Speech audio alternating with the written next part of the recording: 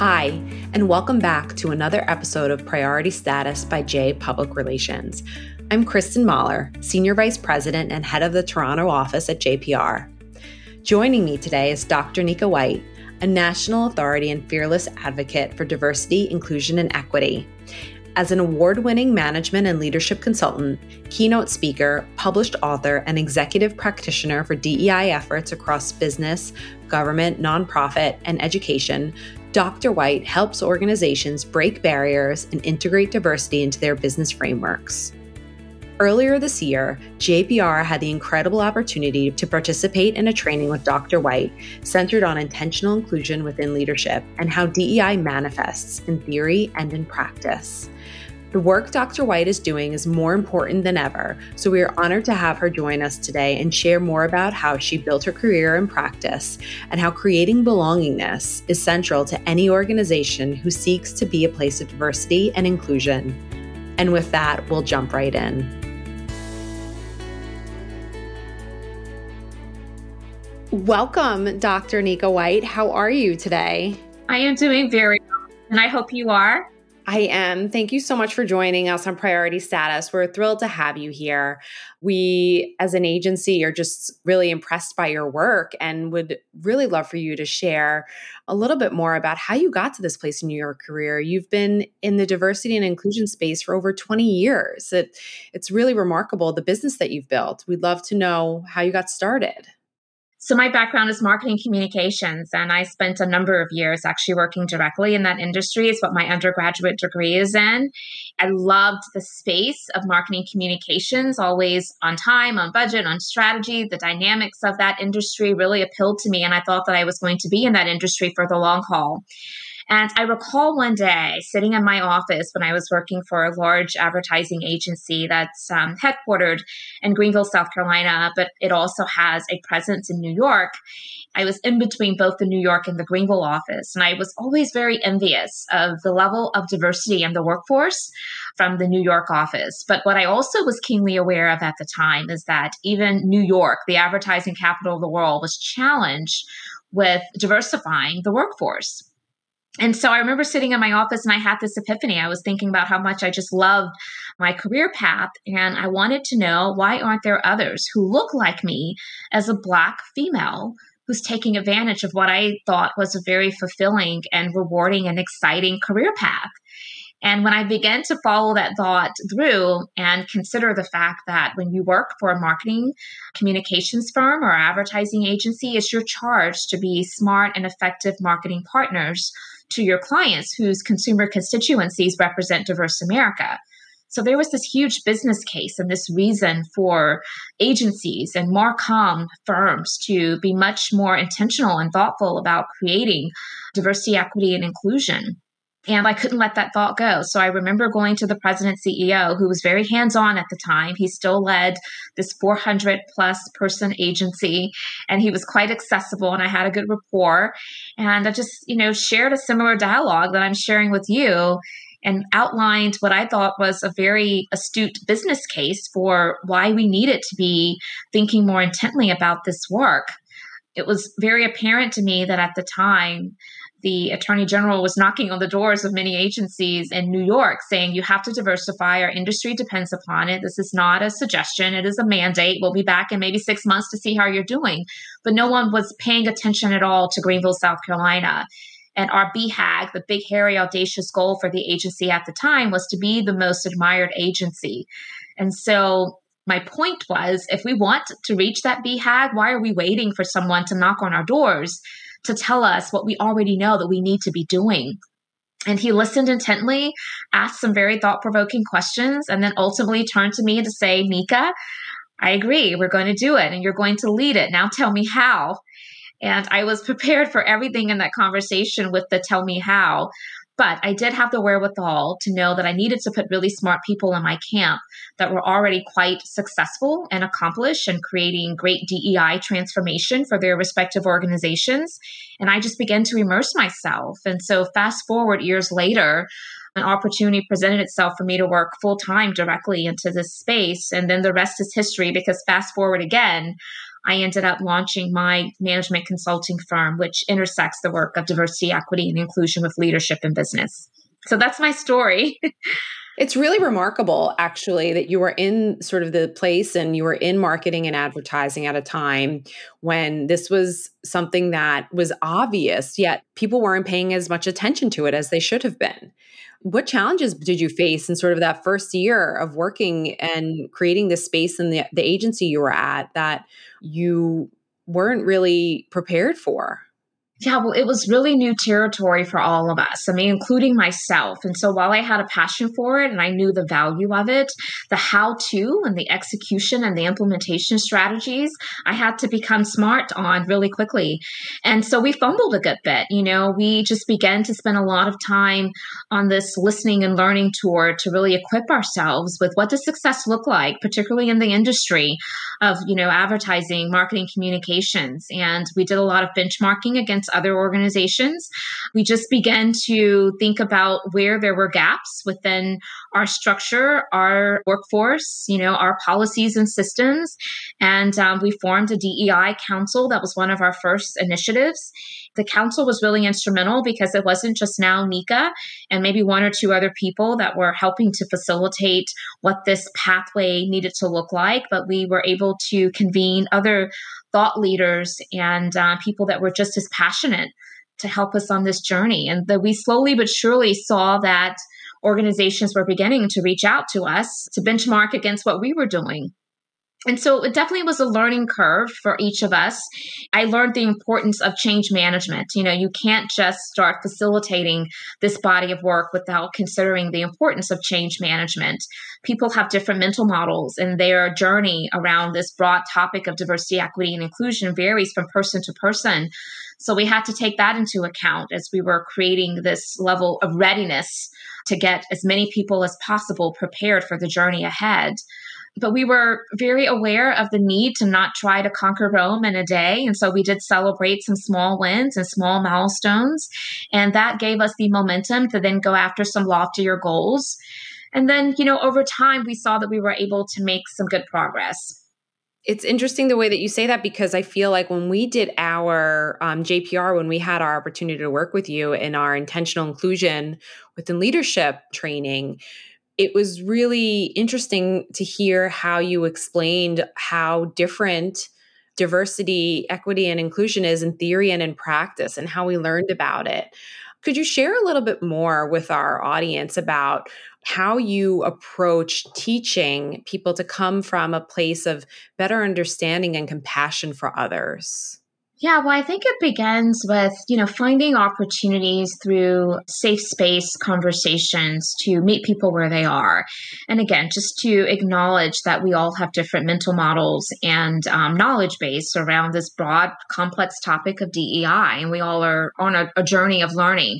And some of us are a little bit further than others. But I think that the compassion and the empathy piece is so critically important, because that is where it begins. This conversation is really at its core about humanity. Everyone wants to be seen, valued, heard, respected, accepted. And I think that if we can get people to grab hold of just that centric thought, it helps us to recognize that we all should be called to action in some capacity around helping to create spaces that deliver upon that for everyone. I often talk about belonging and the fact that it's hard for any person to show up at their best in any environment if they're always questioning whether or not they belong. So if people are questioning, do I belong here? Am I valued? Am I seen? Am I safe? Do I have full opportunity for success? If those are the questions that are going through people's minds on a daily basis, then they're not bringing their A game to that environment, which means that from a team perspective, or even a department or organizational or societal perspective, we aren't reaching our full potential. And I think that understanding that leads us to a deepened commitment towards showing empathy and compassion so that we can create opportunities for people to show up at their best.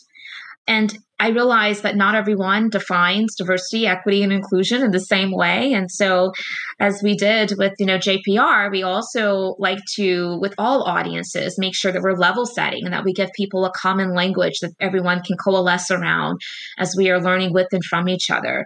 Diversity is simply a point of respect in which things differ.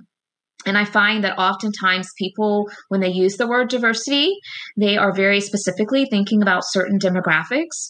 It's not just about the optics of age, race, and gender. Diversity is really broad in nature, and it has so many different dimensions. And so as a society, we have to become much more sophisticated in how in which we talk about and define diversity.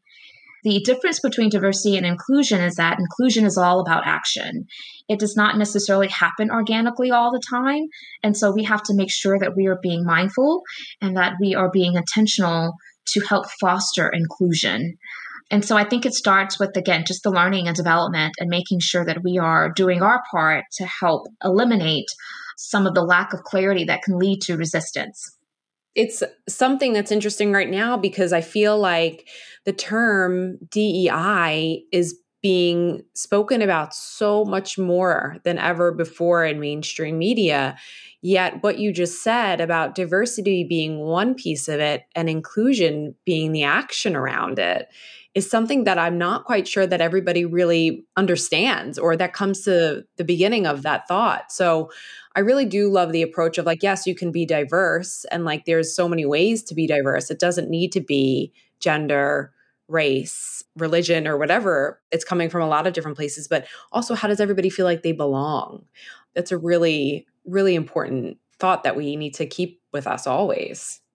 Yeah, no, I completely agree. The belonging piece is so incredibly important. And I find that one of the greatest ways to help ensure a strong sense of belonging is when we can become much more intentional about addressing psychological safety.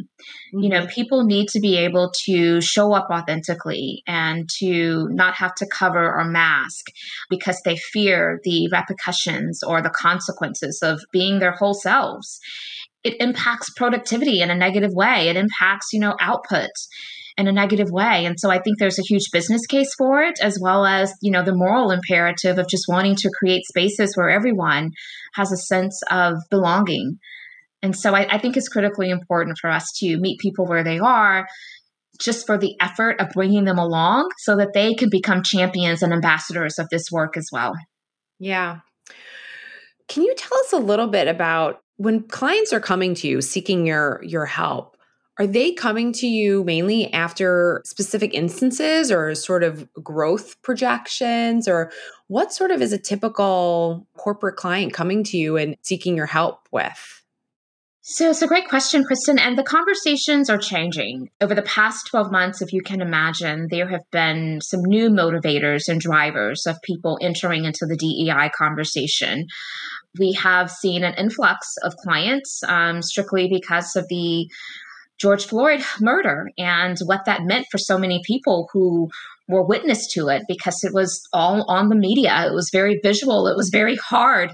And it created this pronounced appetite for people to feel called to action in ways that would be meaningful and lead towards impact. And I think that certainly it created this driver and this motivation that we have not seen historically. And so that has been definitely a driving force. I think that when we consider the complexity of the global pandemic and how that has certainly impacted several vulnerable communities that have been disproportionately impacted, that certainly has been a driver of people's deepened commitment and intentionality around DEI. And then you do have some of those organizations that are quite forward-thinking and progressive, and they've always had a level of value and commitment to DEI, and they're just looking to ramp up their efforts and elevate their body of work relevant to DEI to the next level. So people have different drivers or motivators when they reach out, but we certainly have seen an influx of late because of all of these social complex issues that tend to show forth in a way that particularly a lot of the younger generations have been very vocal about. A lot of the millennials, they want to be a part of organizations and workforces that are very proactive and they have a strong position about diversity, equity, and inclusion. And so if you want to be seen as an employer destination where you can attract and retain great talent, then that's been certainly a driving force as well. But I would say that there are a number of motivators that we're seeing, but definitely George Floyd murder was a big instigator of people finding it appropriate to deepen their commitment to DEI. Yeah, I mean, it's really incredible what his murder sort of launched in terms of a real global movement and for change. Mm-hmm. It's an incredibly awful, awful situation and incredibly terrible for him and his family. But I do feel like it's sparked an enormous amount of, like you said, motivation for people to change and for people to seize this moment in history as an opportunity to be better Yeah. employers, employees, and just all around human beings. Right.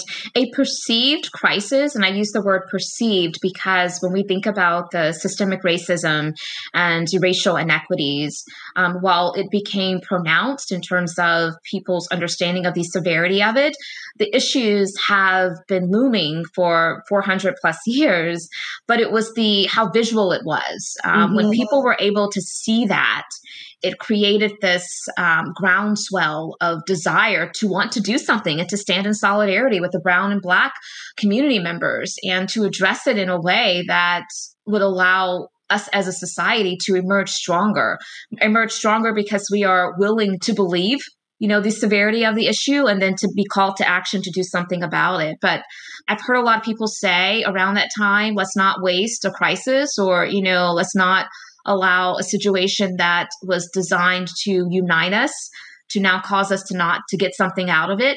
And I think people took those words and those sentiments to heart, and they didn't want to find ourselves in a predicament of, repeating that. So it's unfortunate that we've seen other incidents. I think about what's happening now with the Asian American Pacific Islander community members, particularly women. It's disheartening. It just goes to show the importance of needing to dismantle systemic racism in general. It's not just about the Black and African American community, but it's many of the marginalized populations of people that find themselves oppressed and marginalized and disenfranchised and quite honestly, victims of hate crimes. And so the intersectionality of it all is an important conversation that needs to be amplified and surfaced as well. I agree with you totally. And I'm happy that you brought up the recent crimes against the Asian community. And I think that is, also being a woman, I think that the piece of it is also what you mentioned before about safety and that these groups just don't feel safe and therefore they don't feel like they belong. And there really does need to be a shift in the way that people are engaging with each other and understanding, coming from a place of understanding and empathy, and so that everybody can feel safe. It was awful to hear about the murders that happened in Atlanta last week. And I wonder how we can, as a people, come together more and not have these things continuously happen, because for everyone that we do hear about, I'm sure that there are more that are happening that don't make the news. Yeah, no, absolutely. And it took several individuals that were brave enough to say, hey, we're not paying attention to this. This is an issue. And bringing it to the forefront that allowed people to understand just how severe the situations were and how frequent these hate crimes were occurring against Asian Americans. And so, I think what that does is it shows just how important it is for us to be mindful and to be paying attention and to use our voice of influence to help bring about greater level of clarity to these horrific issues so that something can be done about it. Have you seen anything come up in your business since the events of last week in Atlanta? Has anybody reached out to you specifically about work around this, or that they're concerned about how they can support their employees or their communities? Yes, in fact, we've had a number of conversations. Mostly what organizations are seeking is just, coaching and counseling around what should they do. I think that they're feeling called to action, but they want to make sure that they're being thoughtful so that whatever type of action they take is effective and meaningful. It's not seen as performative, I think about after George Floyd's murder, so many organizations were releasing statements, right? There was a lot of criticism that many of those organizations were met with simply because people saw the words to be hollow because it wasn't really aligned with actions that the organization was also taking. And people took notice of that. And so I think that it is wise for organizations to think intently about, how to respond and how are they producing evidence of, aligning words with action and not let it just be a knee-jerk reaction. So I know that many of the conversations we were having over the past week or so has been around what should we do? How do we carefully navigate this? How do we stand in solidarity and support with our Asian American colleagues? How do we even help those who are not a part of the Asian community who are really interested in being allies and want to be able to provide, meaningful check-ins and ways of support? How do we help coach them? And so those are some of the conversations that we've been having of late, very specifically related to the hate crimes against Asian Americans. How has your business changed in the past 12 months in terms of hosting events for clients? Now you're doing everything digitally, virtually. Has that changed your approach?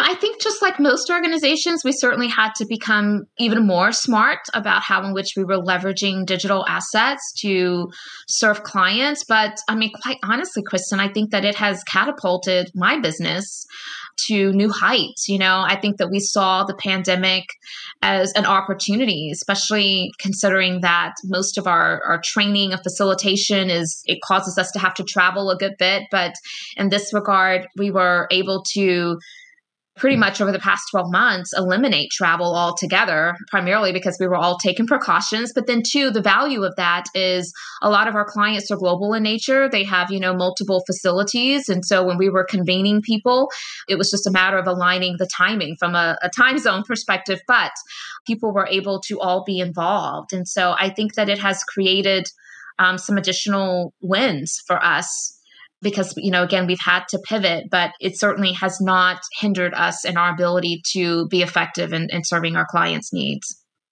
It's really incredible right now, I think, that how much people have adapted to using technology. And, they say that the pandemic has accelerated the use of technology in business, 10 or more years in the course of less than a year. And it sounds like you've obviously adapted quite well to it. I agree with you. It seems like there are a lot of ways that things like a training with you could easily have taken up 3 days for some people between traveling and going and everything, whereas maybe it's actually only a half a day of work.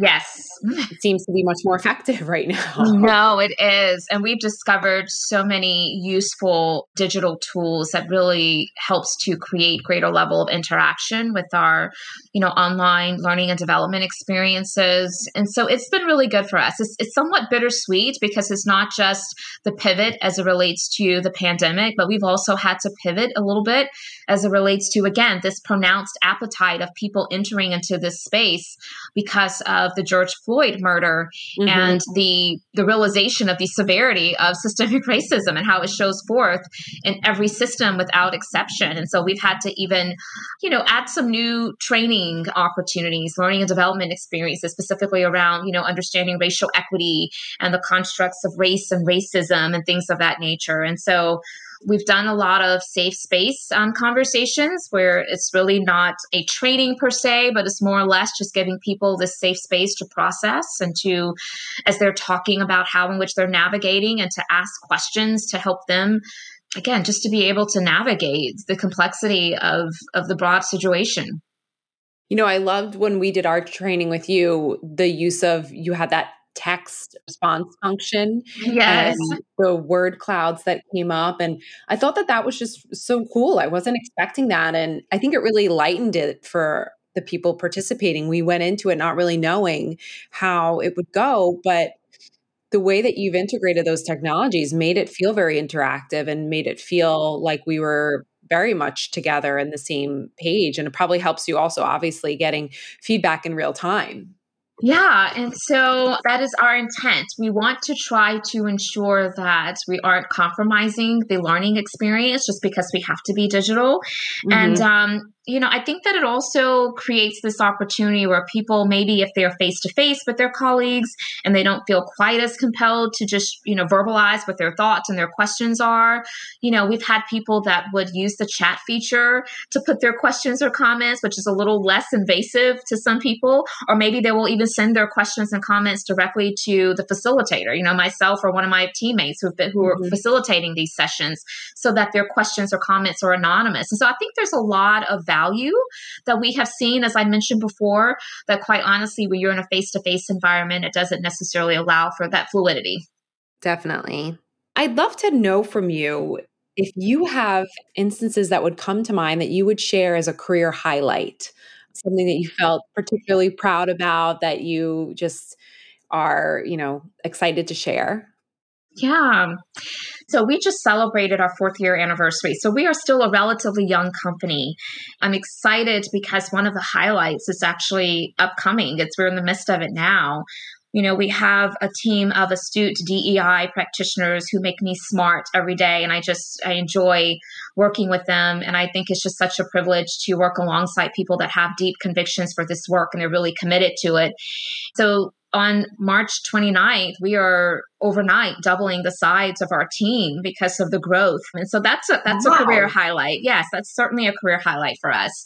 If I think about more of the body of work that we've been able to do, I think another career highlight is our ability as a firm to work very closely with one of our clients in South Carolina around increasing the ability for minority-owned firms and women-owned businesses to be able to compete effectively in the marketplace. And so we've created a minority business accelerator program that we execute for one of our clients. And if we think about just the significance of that effort, it has allowed so many businesses that often are in a disadvantaged position, if you will, to be able to move towards a place of competing now effectively in the marketplace with great opportunities. And they've been able to scale to size and to build their business in a way to where the business owners are now not just working in the business, but they're working on the business, growing the business, taking it to the next level. And so that's really exciting to me, primarily because I'm an entrepreneur myself. I'm a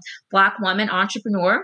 But then also because I realize that there is huge discrepancies in terms of women-owned businesses, ethnic minority-owned businesses, and even like veteran-owned businesses and business owners that are part of the LGBT community to get the opportunities that I feel like they deserve. A rising tide lifts all boats. And that's kind of the sentiment that makes me proud of that effort that my firm has been able to be a part of. They say that women leaders are so much more effective than men because they come from a place of understanding. And that's sort of generally how a female mind thinks. And it sounds like that is obviously at the core of what you're doing and trying to understand and help others understand. But it's just really such important work that you're doing because if, like you said, a rising tide lifts all boats, and we all need to know that helping each other is just going to help everybody. So, having them and that mentality and going about any work that anybody does is really important. I would love to also ask you, as part of our JPR Priority Status podcast themes, we are asking our guests this year, how do you own your story? How are you being, authentic to yourself in your day-to-day? How are you owning your story?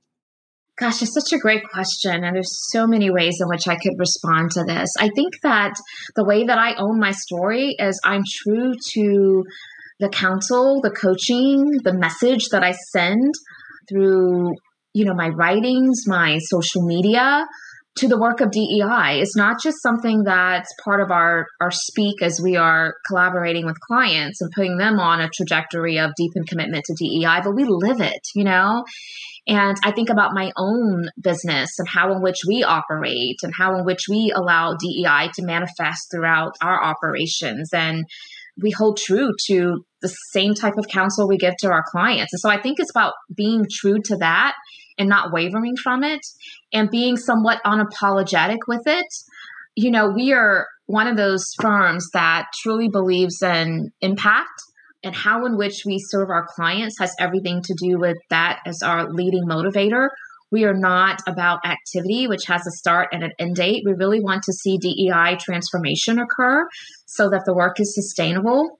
I think it's just allowing ourselves to also be true to the work, not just in, as we vocalize it to our clients, but in true deed and how in which we operate our own business and even our own personal lives, not wavering on that. And so, I think there's something to be said for believing in the value that everyone brings to a different environment.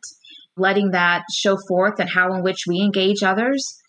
And I think that's important. This work begins at the personal level. I tell people that all the time. And so if individuals at the personal level cannot get a deepened level of appreciation and valuing of diversity, equity, and inclusion, then we're not going to be able to take that sentiment and transfer that to different environments that we may find ourselves a part of. That's so true. I wonder if you feel like there is a shift also in the appetite for this, just because the younger generation right now that's in the workforce, millennials and even, Generation Z, they're sort of newer to the workforce, that they have a very strong appetite for it. And I do feel like that's a bigger driving force around the overall dialogue in the workplace.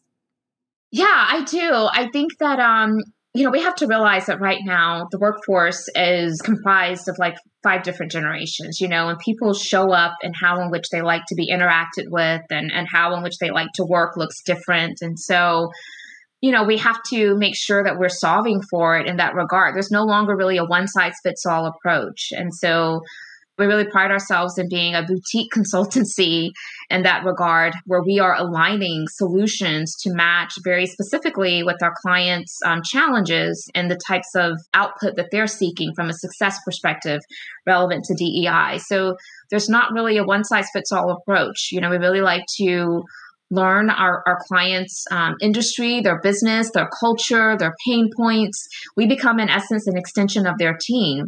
And so we help them on that journey of building up their inclusive leadership muscles so that they can sustain the work for the long haul.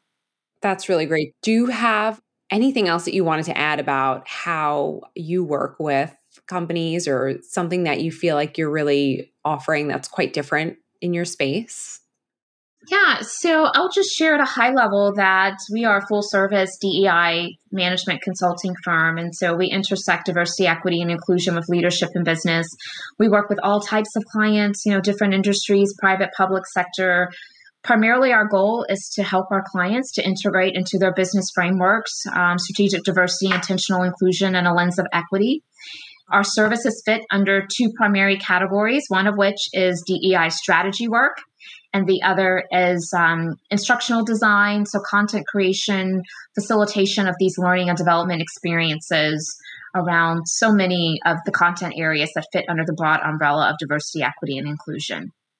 So we would love to be a partner and a resource to anyone who has reached a point where you really are wanting to do this work in a way that leads to sustainable outcomes and drives some really good impact for your organization and all of those that are affiliated with your organization. Well, I can personally say that the work that you do is really transformative, and participating in it with the JPR team earlier this year has really given us an amazing tool to launch our diversity, equity, and inclusion committee, and trying to be a better workplace for people of all types. So it's certainly given us perspective to think about things in a much more empathetic way. And, we look forward to having more opportunities to work closely with you and your company, because I think that what you're doing is really incredible work and really important work that can't be overlooked. Well, thank you. I really appreciate that. I appreciate the opportunity to have this chance just to share a little bit more about NWC and the work of DEI, which we're incredibly passionate about. And we are honored to have a chance to connect with JPR, and look forward to continuing to find ways to collaborate. Well, thank you so much, Dr. White. We will talk to you soon. And that's the end of this episode of JPR's Priority Status. For more information, you can check out our page on iTunes for details about Dr. White and her company, and some important links that can lead you to more information about Dr. White's company. And we look forward to talking again soon. Thank you.